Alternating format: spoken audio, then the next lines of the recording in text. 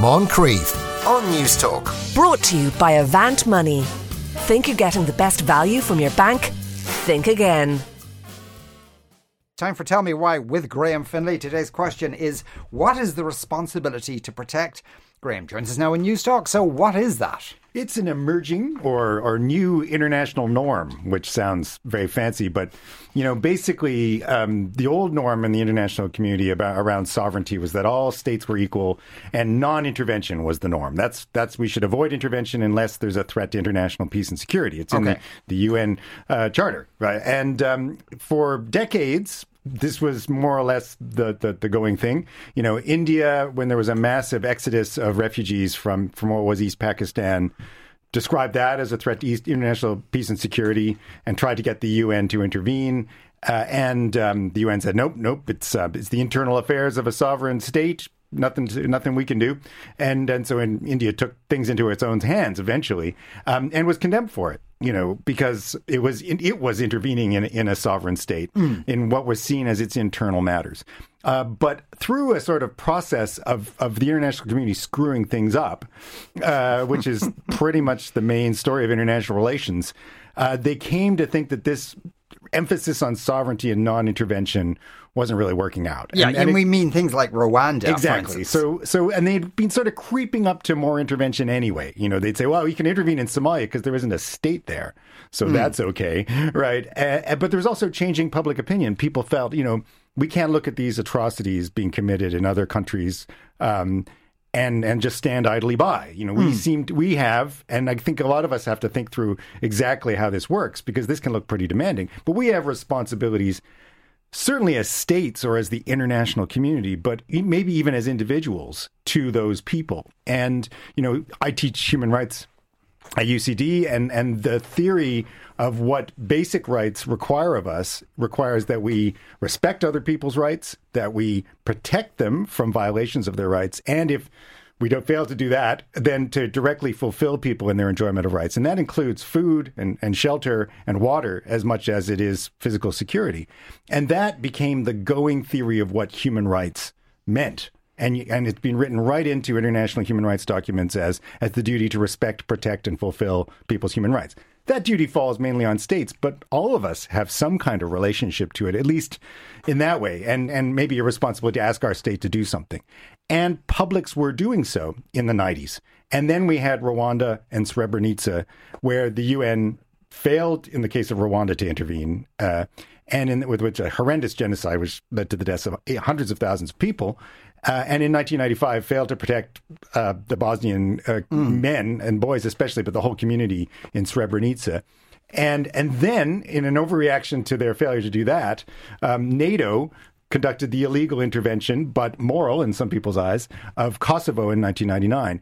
And so Kofi Annan, who had been the person who was supposed to respond to Rwanda, and I think felt pretty guilty about how that had worked out, really led sort of under the auspices of my native Canada, which is strangely in the news. It's actually really weird to see people because you're all COVID deniers, apparently. Keir Starmer and things like that. Anyway, Canada developed the International Commission on Intervention and State Sovereignty, which was supposed to think about how we could do this better as an international community. And they came up with the Responsibility to Protect, which is a genuinely interesting document, right, which radically reinterprets sovereignty, which is no longer the right of states to do pretty much what they like within their own borders, which always was a bit of an exaggeration. But anyway, but it turns it into a responsibility on the state's part to protect its citizens and pretty much anybody subject to its power.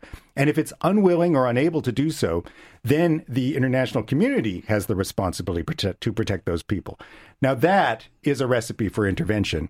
Yeah. And has been used as such in recent times. And now, is that the only set of criteria, as you've described there? It doesn't become more granular than that, and because you could say, what does protect? Well, protect from what? Is it from, is it from death? Is it from a bit of sarcasm? There's a whole range of things. Yeah, that's a really good point. So human rights violations are really interesting. And there's a lot of really interesting philosophical talk about what's a human rights violation. If I engage in sarcasm with you, is that a violation of your rights, right? It may hurt, because I'm sure you care deeply what I think about you. But, is it a human rights violation? No, probably not. And even so, we might think of things which are impose on our human rights, which nevertheless falls short of a violation. So it's usually used to refer to mass crimes, crimes against humanity, genocide, mass atrocities, widespread murder, right, and things like that. But it has been applied to things which are equally bad, like mass starvation, mass lack of shelter, mass death from all sorts of other things. And some of my more bloodthirsty colleagues in the human rights community really want to invoke, at a sort of the heyday of the responsibility to protect, really wanted to invoke it just about anywhere. And the most interesting case is in Myanmar, where there was a cyclone Nargis, which hit Myanmar, and Myanmar was denying humanitarian organizations access to Myanmar, and it wasn't helping its own population much either. And so people have said the responsibility to protect arises there as well. But for the most part, it's the kind of atrocities and genocide which get the international community's attention. Yeah. Now, is there a set of rules there? Like, does the Security Council have to sign off on this, or there's something lots of of that rules, nature? and it's quite a complicated document. So one is, the Security Council has to sign off on interventions for them to be legal, because they have to be approved by the Security Council, and that's actually where this doctrine ended up in the way the General Assembly ratified it. But the initial document said that if the Security Council is not doing its job, and it consistently fails to do its job, then the General Assembly and even maybe regional organizations like NATO or the European Union or the Eastern African Union or East African Union or whatever can take a role, because the view was there wasn't enough intervention. Yes. Actually, Louise Arbour, the former High Commissioner for Human Rights, said that failing to intervene to stop human rights violations was itself a human rights violation, which shows how this ethics can sort of expand our responsibilities in ways we might find exaggerated, right? I don't feel like my failure to intervene is necessary in itself a violation. Anyway, but the General Assembly in its wisdom thought that a Security Council sign-off should happen. And so it was kind of an ethos for the great permanent five powers that they should abstain where their national interests were not involved. Now, I think what we've seen from the great powers is their national interests are involved everywhere. Yes. But they gave it a try in Libya, in the Libyan intervention, and China and Russia abstained, and eventually NATO took over that intervention. And that intervention went so well that people are unlikely to invoke the responsibility to protect anytime soon. And it's because it went from a humanitarian mission to a regime change mission, right, led by NATO, with the truly grisly death of Muammar Gaddafi in the end. And so there are lots and lots of rules surrounding interventions and just war. You're supposed to do this justly, so you have to have the right intention, hard to gauge. You can't just willy-nilly kill non-combatants, but it has to be proportionate to the threat. You have to see... you have to use force as a last resort. All of these rules of just war, which are all deeply problematic. Really? Should we just wait until every last diplomatic effort has spun out? Because that's a real murderer's charter. Could you? Oh God, there's somebody. I mean, could you argue that the US just pulled out of Afghanistan, left behind tens of thousands of people that they'd promised safe passage to? So they failed in their responsibility to protect there, could you argue?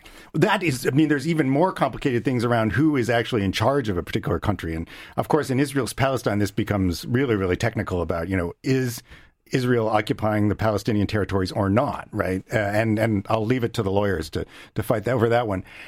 Again, in theory, the Afghan government was in charge, right? And the U.S. just had a massive military presence. I know, right? A period where there really wasn't one. Certainly, currently, the Taliban's actions would rise to the level of the kinds of violations which would possibly give rise to the responsibility to protect. So would China's actions in Xinjiang, right? The Uyghur genocide. Yeah. And when I say genocide, I think the best case you could make for that is that they seem to be preventing births within the group, which is part of the definition of genocide.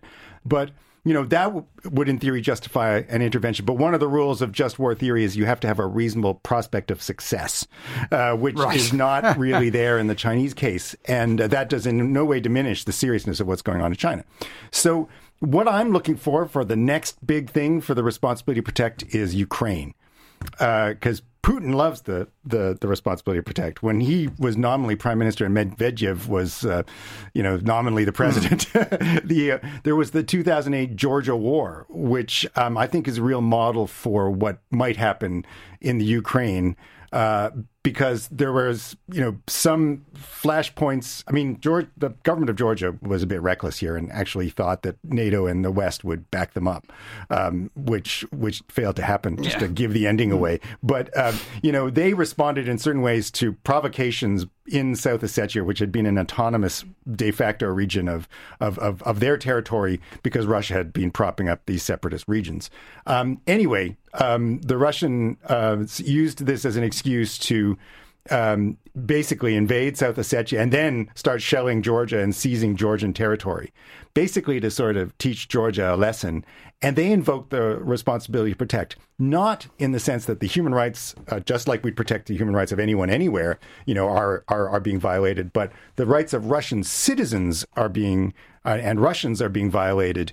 And, under the Russian constitution, we have a responsibility to protect them. So it's a sort of nationalist version of the responsibility to protect, which the R2P super fans, and they are out there, are constantly saying, well, that is not how you use the responsibility to protect. But anyway, it was a short sort of war, which really did teach Georgia its place in the international spheres. And South Ossetia remains even more independent, frankly, to this day. Yeah, given that there are so many people of Russian descent are in so many countries around Russia, they could invoke that with any of them. And really. They will. And that's sort of, I mean, again, the playbook's right there for Ukraine. You've got these breakout republics of Luhansk and Donetsk, and, they're Russian-speaking predominantly. I mean, the Ukrainian-Russian cultural, national, linguistic intermelding is really incredible. Yeah. But, I mean, even more so maybe than Georgia. But they're all former Soviet republics, so they've got all these links going back